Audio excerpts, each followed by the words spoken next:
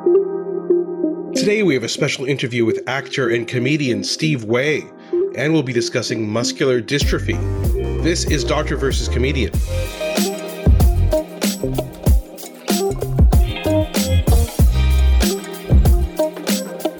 I'm Dr. Asif Doja, and this is the Doctor of Laughs. Not a real doctor. Ali Hassan. Every episode I pick a topic for Ali from comedy and entertainment and I question him about it. Then Ali picks a topic from medicine and health and grills me on that topic.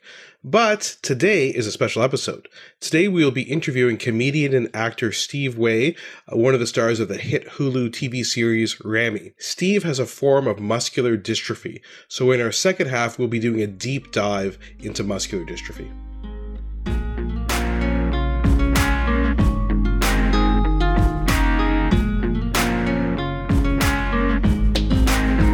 Well, friends, as Asif mentioned, we're very excited to have Steve on the show today. I'll give you an introduction in case you don't know who Steve is. Yes, he is a lead on the show Ramy, and he is also the star of a web series called Uplifting Dystrophy.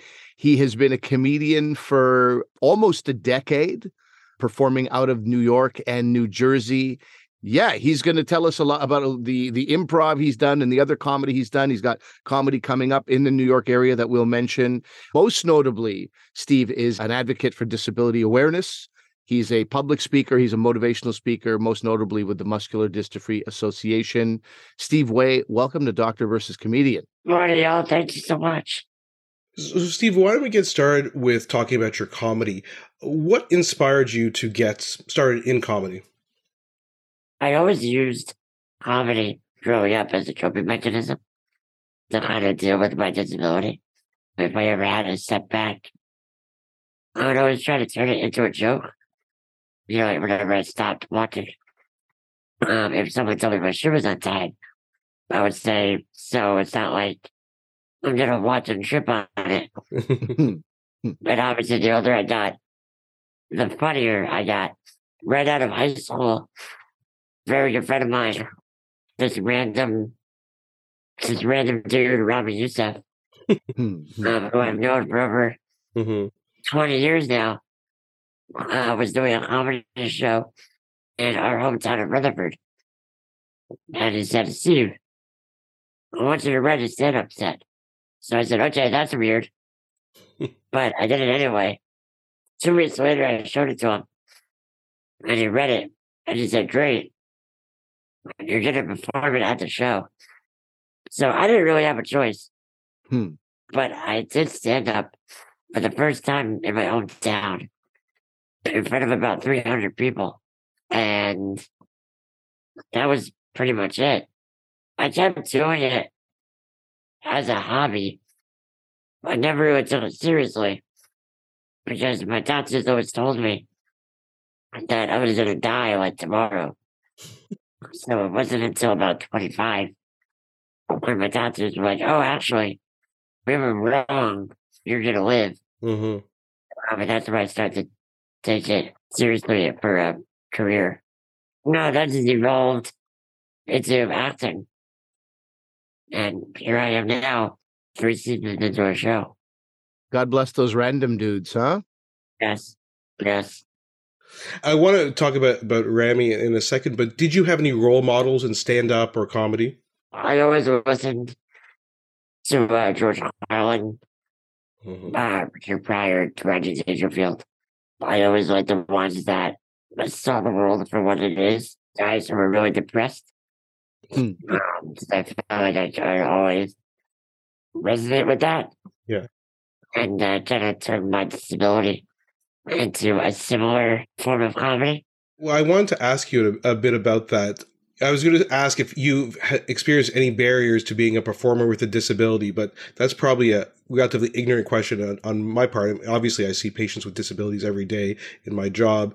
You know, a better question is, what barriers did you face? Because, you know, yesterday in my clinic, I had 2 people in a wheelchair coming into the clinic room, and there wasn't enough room for both of them. You know what I mean? So that's a barrier in a hospital that's supposed to be catering to people who have a disability. So I guess a better question is, what barriers did you face trying to get into comedy and developing your comedy career?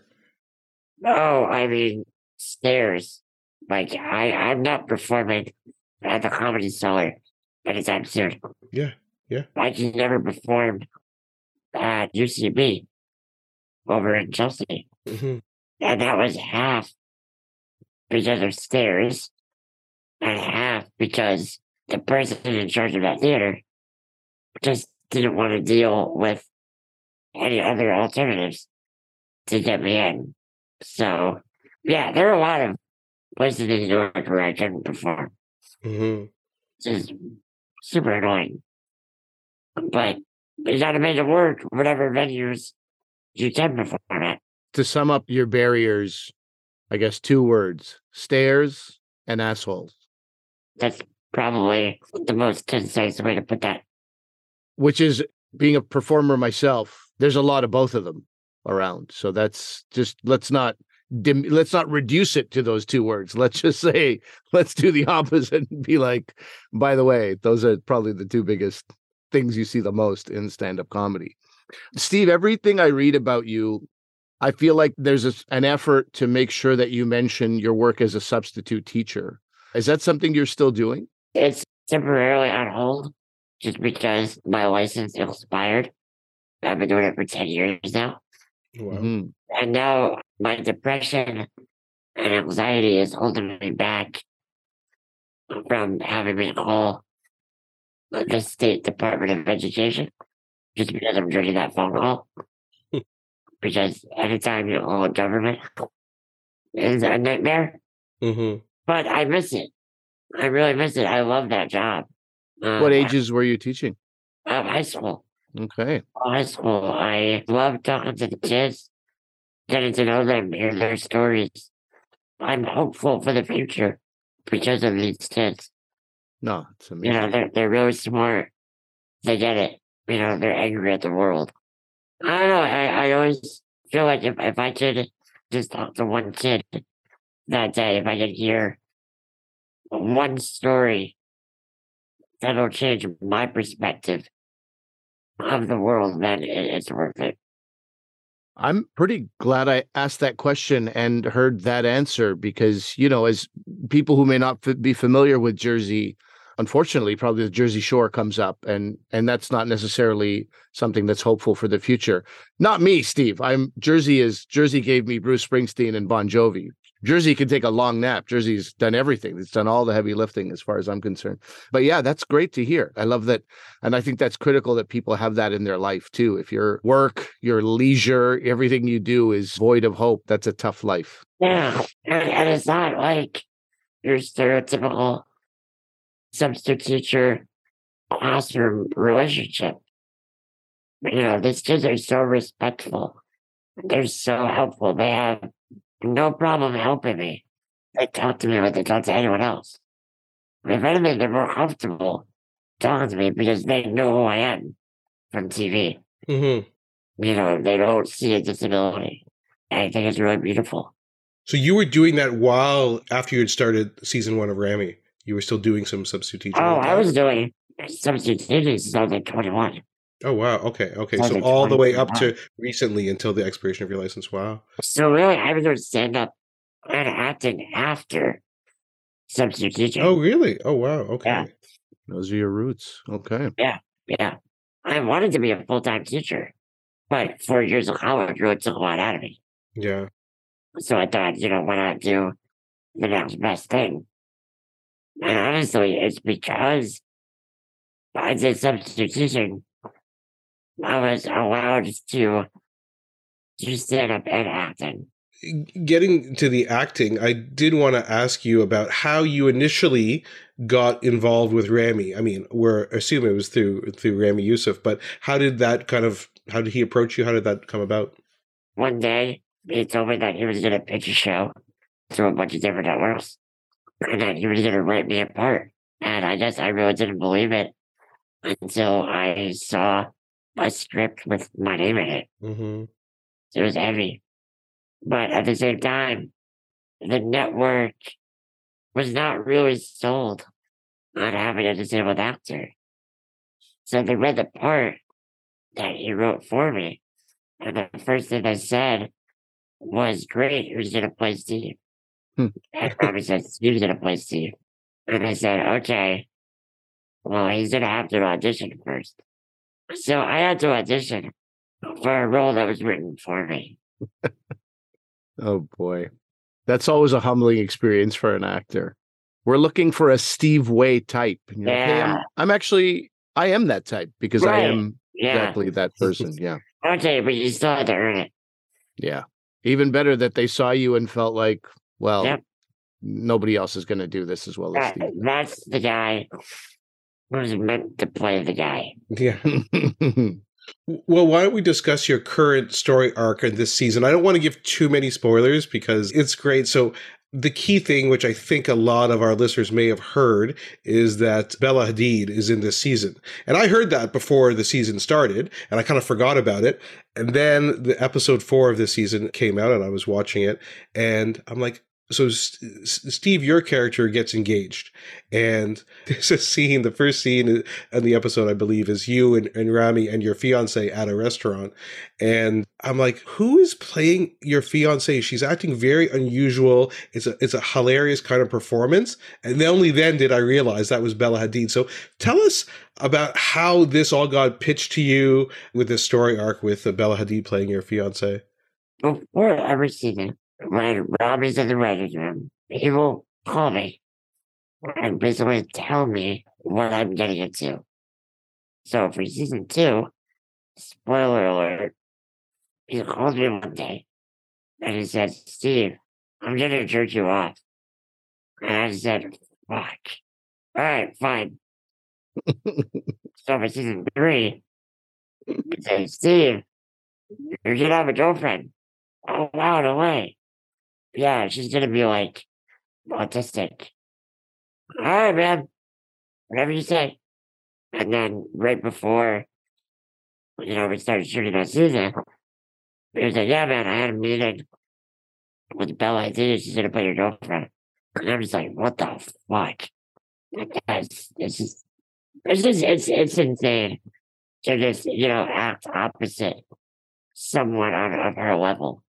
And she knocked it out of the park. She's great. In case our listeners don't know, Bella Hadid is not an actor.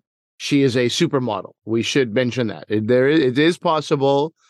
Two things are possible here, Steve. One thing, it's possible that people don't know. There might be some people who don't know who Bella Hadid is. Number two, it is possible that there are some people who haven't illegally downloaded Rami and watched it. Rami is very well aware of the illegal downloading because Hulu is, not everybody in Canada, for example. Not to say that we have illegally downloaded it, God forbid, but Hulu is very tough to get. I had those files. I really hope Hulu and A24 don't listen to this. I had those files at 12:03 a.m. the night season 3 dropped. So the reason why Canada and the rest of the world has those links, you're welcome. He's the Snowden of the Rami. Yeah, I got it. I'm going to Florida. That's right. They won't extradite me back to Jersey from there. The best whistleblowing ever. Self-whistleblowing. So I wanted to ask you about, Asif and I cannot encourage people enough to watch Rami. It's such a wonderful show. And as is the case with so many shows, as the rhythm gets going and as people sort of, not only the actors themselves discover things about where their own characters can go, but as other people like the Bella Hadids and the Mahershala Alis of the world are like, I'd like to be part of that project. A show can only sort of get better and better and weirder and wilder. And it's been amazing to see the journey and the arcs of this show. I wanted to ask you about something else. I wanted it to be clear to our listeners. Obviously, this is an audio podcast. You have had some struggles with your local government and, the government, the federal government as well. And I wanted to mention that you require help dressing, grooming, bathing. You require daily help. And under Trump, you were regarded as not disabled enough. as you sort of campaigned for for the help you needed in the care in the home. Has that changed? You're an advocacy for disability rights and you want to live independently, and it hasn't been easy to do so. But what I knew was that was under Trump. In the last year or the last little while, has that changed at all? So unfortunately, I've always been classified as not disabled at all. But it was under President Trump where my health care was at the most risk of being cut even more. So basically, it's always been bad. Like, it's always been really bad. And it's still really bad. But it was under President Trump when it was almost even worse. So imagine you already have that really low bar, and it was tried to be lowered even more. So that's when the fight really started. No, it's not better. A couple years ago, ironically, during the height of the pandemic, a judge basically told me to my face I'm not disabled enough for more care at home. So I thought, okay, if I can't get, extra help at home during a global pandemic where I can't leave my house, then I'll never get the care that I need. It's infuriating. Infuriating to hear about. I can't imagine what you go through. My sister has special needs, and she collects. We live in the province of Ontario. This Ontario Disability Savings Plan is kind of everything to her. She can go to the dentist. She can go get different things, because of this plan.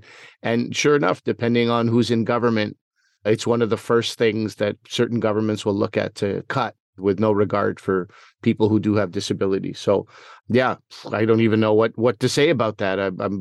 People with disabilities are lucky to have you at the forefront of that fight. I will just say that.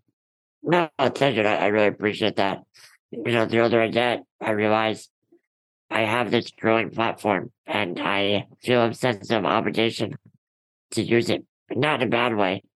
It's not like a chore, but yeah, I gotta speak out about these things that affect our lives, because there are very few people who have the platform that I have.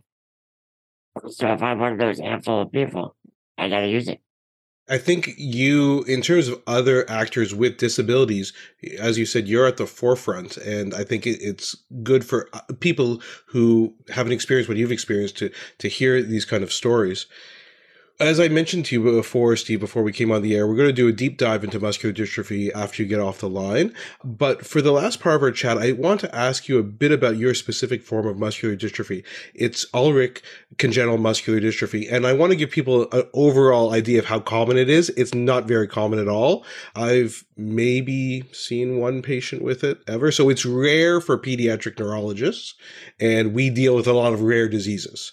And in the grand scheme of, if you look at a list of muscular dystrophies, I was reading the other day that some of the websites, they'll say there's 9 types of muscular dystrophy. They're not going to list this one. That's how rare it is, right? Right, Steve? So maybe tell us a bit about this. Do you know this from yourself or your parents? Like, when you were diagnosed, was it a long, what we say, diagnostic odyssey to kind of get to the diagnosis? Yeah, it was about a 25-year journey. Wow. We always knew I had muscular dystrophy. When I was born, my hands and my feet were floppy, which is like the telltale sign of that. Mm-hmm. When I was 4 years old, I was diagnosed with congenital muscular dystrophy, which anybody with a medical degree could have told you. Just because I'm the only one in my family that has it. Mm-hmm. It wasn't until I was 25 I finally found out the specific type. And I guess because it was so rare, it always threw doctors off. But yeah, I finally found Emory University down in Atlanta. Mm-hmm. They run a lab down there that helps people basically find out what they have. Mm-hmm. So my friend who was a doctor helped me spit in a tube. Yeah, one September day when I was 25, got the results, and it was heavy. I feel like I finally had the last piece to that puzzle. Yeah. Do you know which mutation you have? Yeah, collagen 6. Yeah, okay. And because there's a 6A1, 6A2, 6 the 6A. I still say 3. Okay. Oh, wow. Okay. And so, do you? I just think about what you were saying to us at the beginning about how doctors are like, yeah, again, congenital muscular dystrophy, as you said, this is kind of a grab bag term. There's many types of congenital muscular. Well, which one? Okay. And so, do you feel that doctors just kind of said, yeah, this is what you have, this is your diagnosis, and there wasn't any desire to test people further? Because now, like us and maybe the younger neurologists would be like, yeah, of course, we have to go to the ends of the earth to try and get the genetics and figure out exactly what's going on. But do you think there was just a bit like, well, this is what you have? And it's funny. They only really tried whenever I had a major surgery. My doctor would take out a piece of muscle and biopsy it. Nothing ever came up. When I was 14, I had back surgery to correct scoliosis, and it almost killed me. And from that moment on, my doctors basically said that if I get sick, that's it, I'm dead. So it was, you're not going to live past 18, 21, 25. And then when I turned 25, they're like, oh, Steve, you're actually healthy. You're going to live a long time. And I'm just like, fuck. Now I got to actually figure out my life. But at the same time, yeah, when I was 2021, there was a small push by a doctor to figure out what I had. So I had a couple of blood tests done, and it's really hard to take blood from me. And that triggered a major PTSD episode. So I kind of stopped after that. But then when I found out that I could do it by a spit test, I thought, okay, I can do that. But I'm not gonna lie, there is one part of my life that I feel like my doctors let me down. And that's my reproduction. I didn't find out until last year that I am unable to have kids naturally. And that is a side effect of muscular dystrophy. And I thought, why at 30 years old am I just hearing this for the first time? I have seen so many doctors. I have been in so many hospitals. Not one doctor ever said that to me. And I thought, okay, so either they thought I'd be dead by now, or they never thought I would live long enough to have kids, or they never thought I would find someone to have a family with. So, yeah, I kind of feel let down. I kind of feel like they never gave me a chance to have that part of my life. So, at 31 years old, I'm now taking necessary steps to eventually have a family. And yeah, I kind of wish someone told me that a while ago, so I got a head start on that. But now I'm slowly getting over that and using my platform to try to tell people with my condition who are younger to be like, hey, get tested for this. Because if you're like me, you gotta start freezing your shit.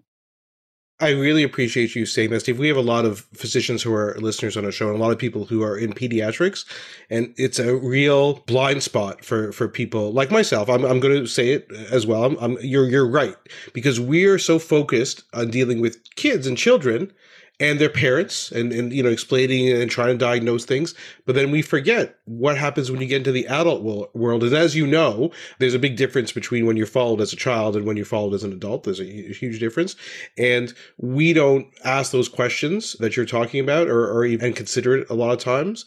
I appreciate you bringing it up because it's a real blind spot for a lot of people. No, of course, thank you. And I sort of took that, obviously my doctor is not gonna bring that up when I'm 10 years old, But like, for example, like I said, when I was 25, and I found out exactly what type of dystrophy I had, I met with a genetic counselor to talk about the chances of me passing this on.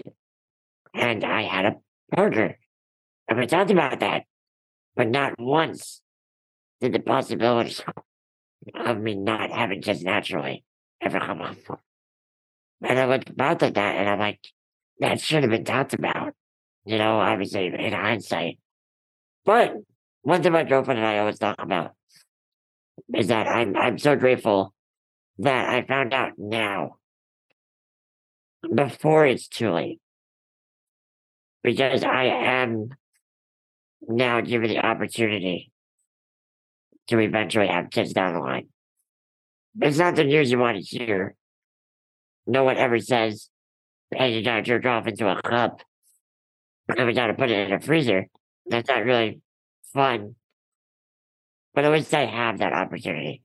Yeah, it sounds funny, but I am super grateful for that. It's particularly wild to think about this idea of you thinking you had a limited lifespan and, 18, 21, 25. I just think about the gambling and hard drug debt that you must be in from those years of thinking that it was all going to be over. And now you're like, oh, God, I have a life. I got to pay all these debts down. I'm not going to lie. I feel like I had 11 years of my life taken away from me. Like I said before this, I did stand up as a hobby. If I treated it like a career, since I started when I was 19, I can't imagine where I'd be at by now.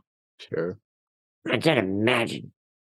But that's life. Steve, you've been very generous with your time. We appreciate it. I do want to let people know, people who live in New York, and then, of course, New York is a great destination for lots of folks around New Year's, and you're doing a show on December 30th, is it? 29th. December 29th, which is also your birthday? My birthday's the 28th. 28th. The night after your birthday, you're doing basically a birthday show. The 32nd annual Steve Boy birthday bash. That's a great way to frame it. At a place called Caveat, and the research has been done. You will be able to get to the stage. There are no stairs. No, there are good people. Yeah, this is like my new home base. Okay. Really great theater. It's run by really fantastic people. Very welcoming, very accepting. I'm out to my birthday show. I'm running my hour. If you don't come, you're ableist. That's the way to get people out. That's the way to get them out. If you can't come, just give me your money instead. Yeah. Those gambling debts aren't going to pay themselves down. So please. No. Help Steve out. Yes. Thank you. Thanks a lot, Steve. We loved having you. I'm very happy to be connected with you through our friend Dave Merhej, who was also a guest on this show. And shout out to Dave. Shout out to Dave and shout out to Rami and the show and the entire Rami world that's popped up and everything around it. And it's given us an introduction to you, and we're very happy to chat with you today. No, thank you guys. I really appreciate you taking the time to have me on. I love medicine. I love comedy. So great combination.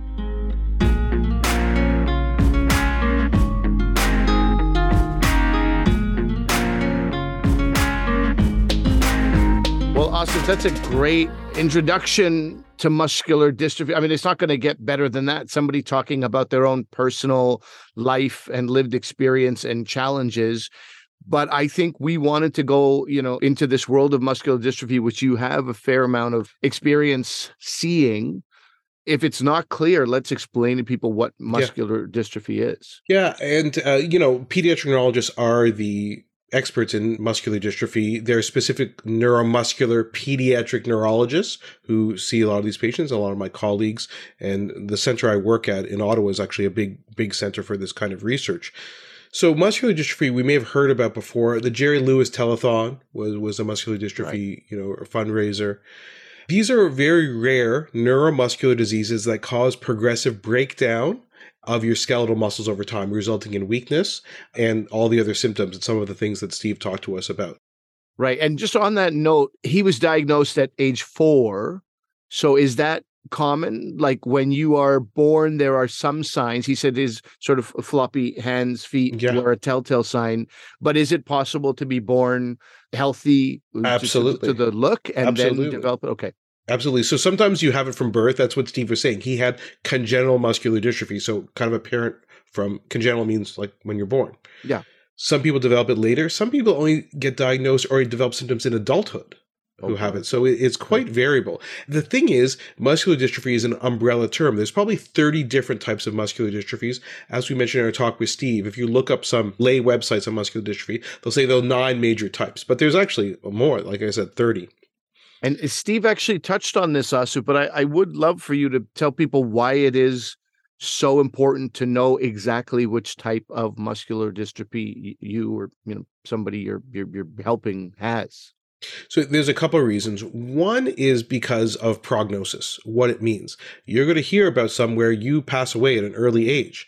And Steve didn't know, based on that, whether he fell into a category of one that would pass away at an early age or not, what the risk factors are, and also what you need to monitor over time. Some have more heart abnormalities, so you need to monitor that with cardiology. Some will have breathing issues that you have to see. Some people will have scoliosis or curving of the spine where you need surgery. Steve talked about that as well. So it's A for prognosis and B to know for monitoring. And the last one is the other thing that Steve touched upon is what if you want to have kids? What is your risk of passing it on to your children? The vast majority of these are really genetic. And so some of them, we don't have a gene for, but as time has gone on, we've diagnosed more and more and more of these genetic forms of muscular dystrophy. And so you can do testing, as he said, for it. So that's what we would do. Steve mentioned that he has a rare form of muscular dystrophy called Ullrich. You had said there are 9 main types. Is that right? What are the most common forms of muscular dystrophy? Well, there's so many to talk about, but let's just talk about the one that is seen in probably 50% of cases, and that's Duchenne muscular dystrophy. This is when people are using the term muscular dystrophy, most people will mean this Duchenne muscular dystrophy. So it was actually described in the 1830s by a physician named Charles Bell, and then later on kind of really concretely defined by Duchenne. So this is a disease. The first thing to know about this disease is it's X-linked. Okay, that means it gets passed on the X chromosome. The gene that's involved codes for a protein called dystrophin, which is involved in stabilizing our muscle membrane. It's a component of our muscle membrane, of our muscle cells, and it involves in the stability of that. It's a very large gene called dystrophin. And that's the problem in this, and it's passed down through the X chromosome. What that means is, if you recall, I'll leave from your genetics classes, women have 2 X's. So if they are a carrier for this disorder, they'll have one bad X with the gene mutation in it, but they also have a good one that compensates for it. So women don't really have any symptoms. Sometimes they can have heart problems associated if they're just a carrier, but they won't have muscle weakness. Boys, however, have an X chromosome and a Y chromosome. So they don't have a counterbalancing normal X. So they will be symptomatic. What happens in Duchenne? It's one of the ones that you were kind of asking about. You're normal at birth, quote, normal at birth, and then difficulties are found later on. So kids will have difficulty with walking. They may be late to walk. They'll be clumsy. They have this waddling gait, a wide-based waddling gait, and they have hyperlordosis, where they're kind of sticking out their chest and arching their back, and they can even have walking on their toes. And they also look like large calves. They look like their calves are really well muscled, but it's not muscle. It's actually deposition of abnormal tissue in their calves as part of the dystrophic process. So these are all clues. And so if we see a child, around 2 maybe or so, we would bring them to the clinic, examine them, look for this weakness. There's a special maneuver we do called the Gowers maneuver. So, Ali, I know you're getting old, but if I ask you to sit on the floor and get up very quickly, you'd be able to get up, from a sitting position, probably relatively Give me about quickly. 3-4 minutes. Yeah, sure.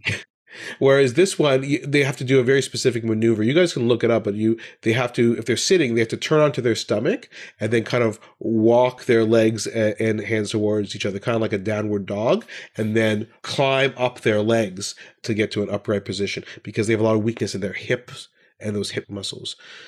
And then to diagnose it, basically, you can do a blood test, which looks at a CK, which is a muscle enzyme test. Normal CK is probably like 200 100. That would be your level if you got it. And the units we use in Canada.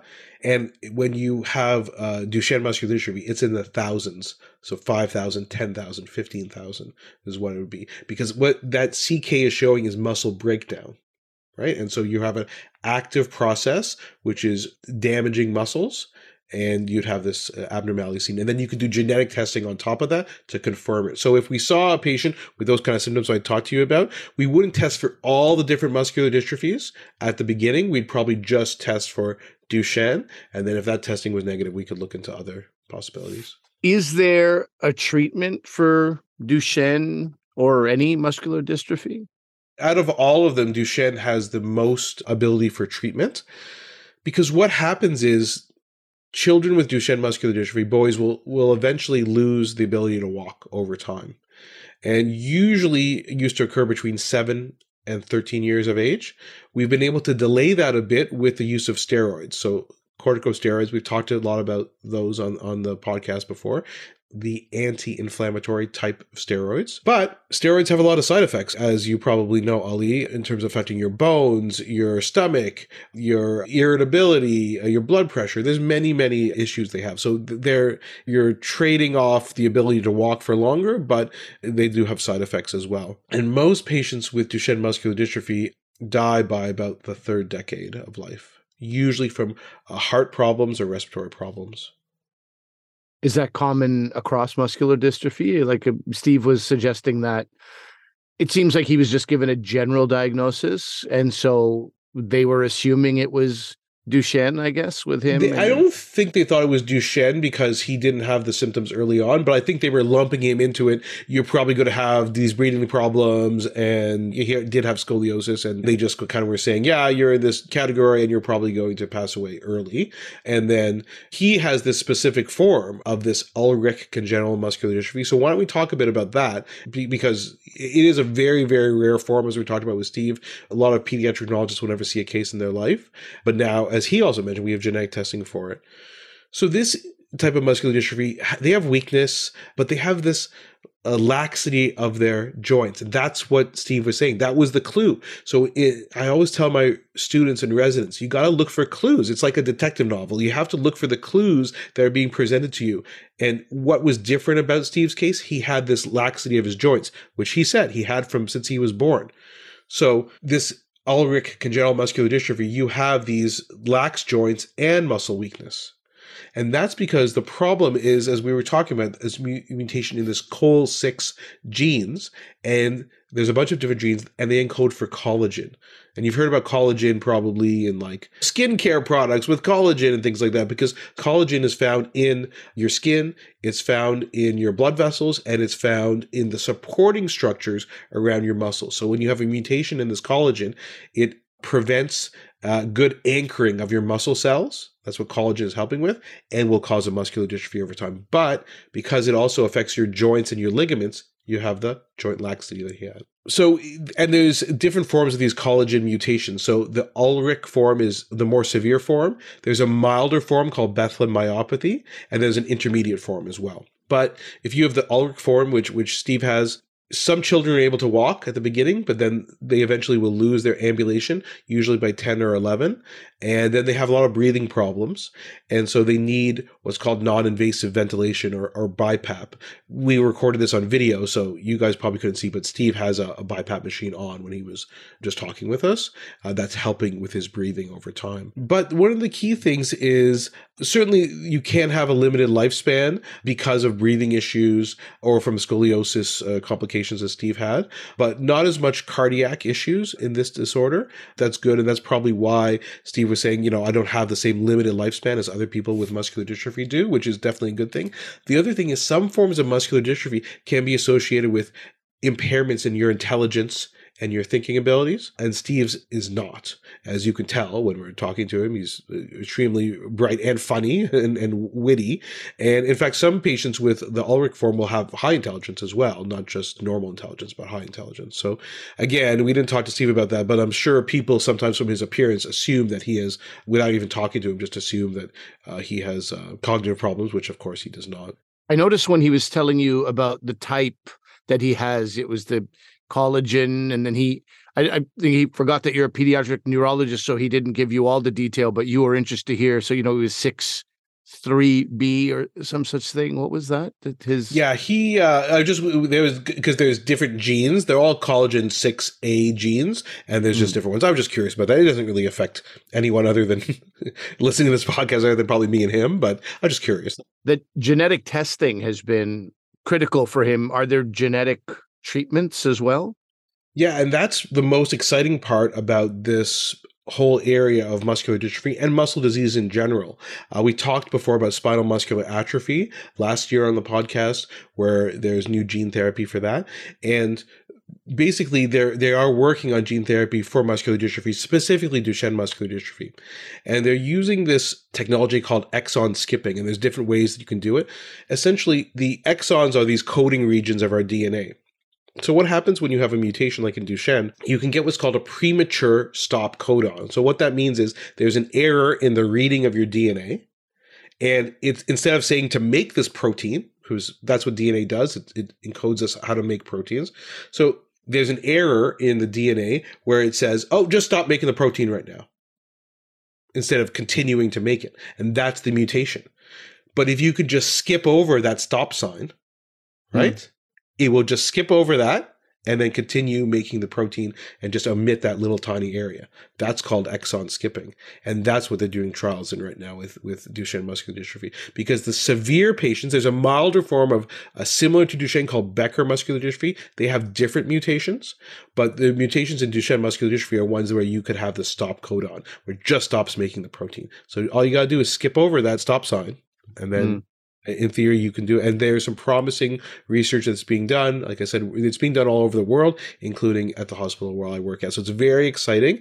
And so we're hoping, obviously, and this, Steve was alluding to this before, this wouldn't help even if we had a gene treatment for him or for a patient who is his age, say in their early 20s with muscular dystrophy. You can't do anything now. You've already come back from that. Because it's an ongoing damage thing. So the key is to diagnose children early on when we have these treatments and then intervene at the time. So again, to answer your initial question from before, that's another reason why genetic treatment is knowing the exact mutation is important, because it can develop targeted therapies for it.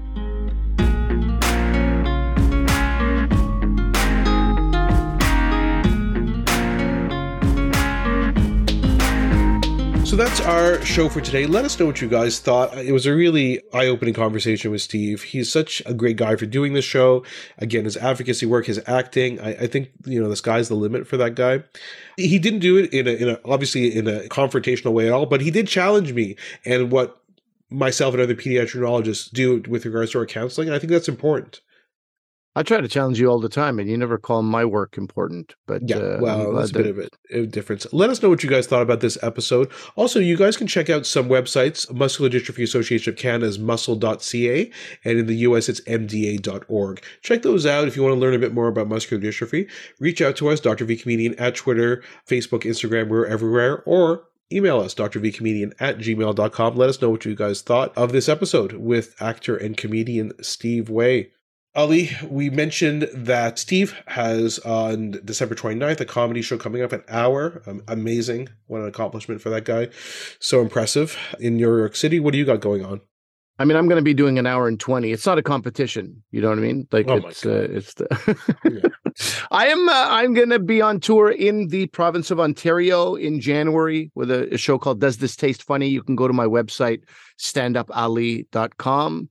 and see there's 10 dates in Ontario. And then for March and April, I head out west, Western Canada. All of that information is available on my website. Yeah. Is there bacon in heaven? If you're still scrambling for Christmas gifts. It's a good one. And so are seats to his show. So I'm going to throw both of those out there. There we go. And so please remember that although I'm a doctor, I'm not your doctor. Medical issues we talk about are for your interest and information only, and they're not medical advice. Please consult your medical professionals for actual medical advice. Thanks for listening. See ya. Bye.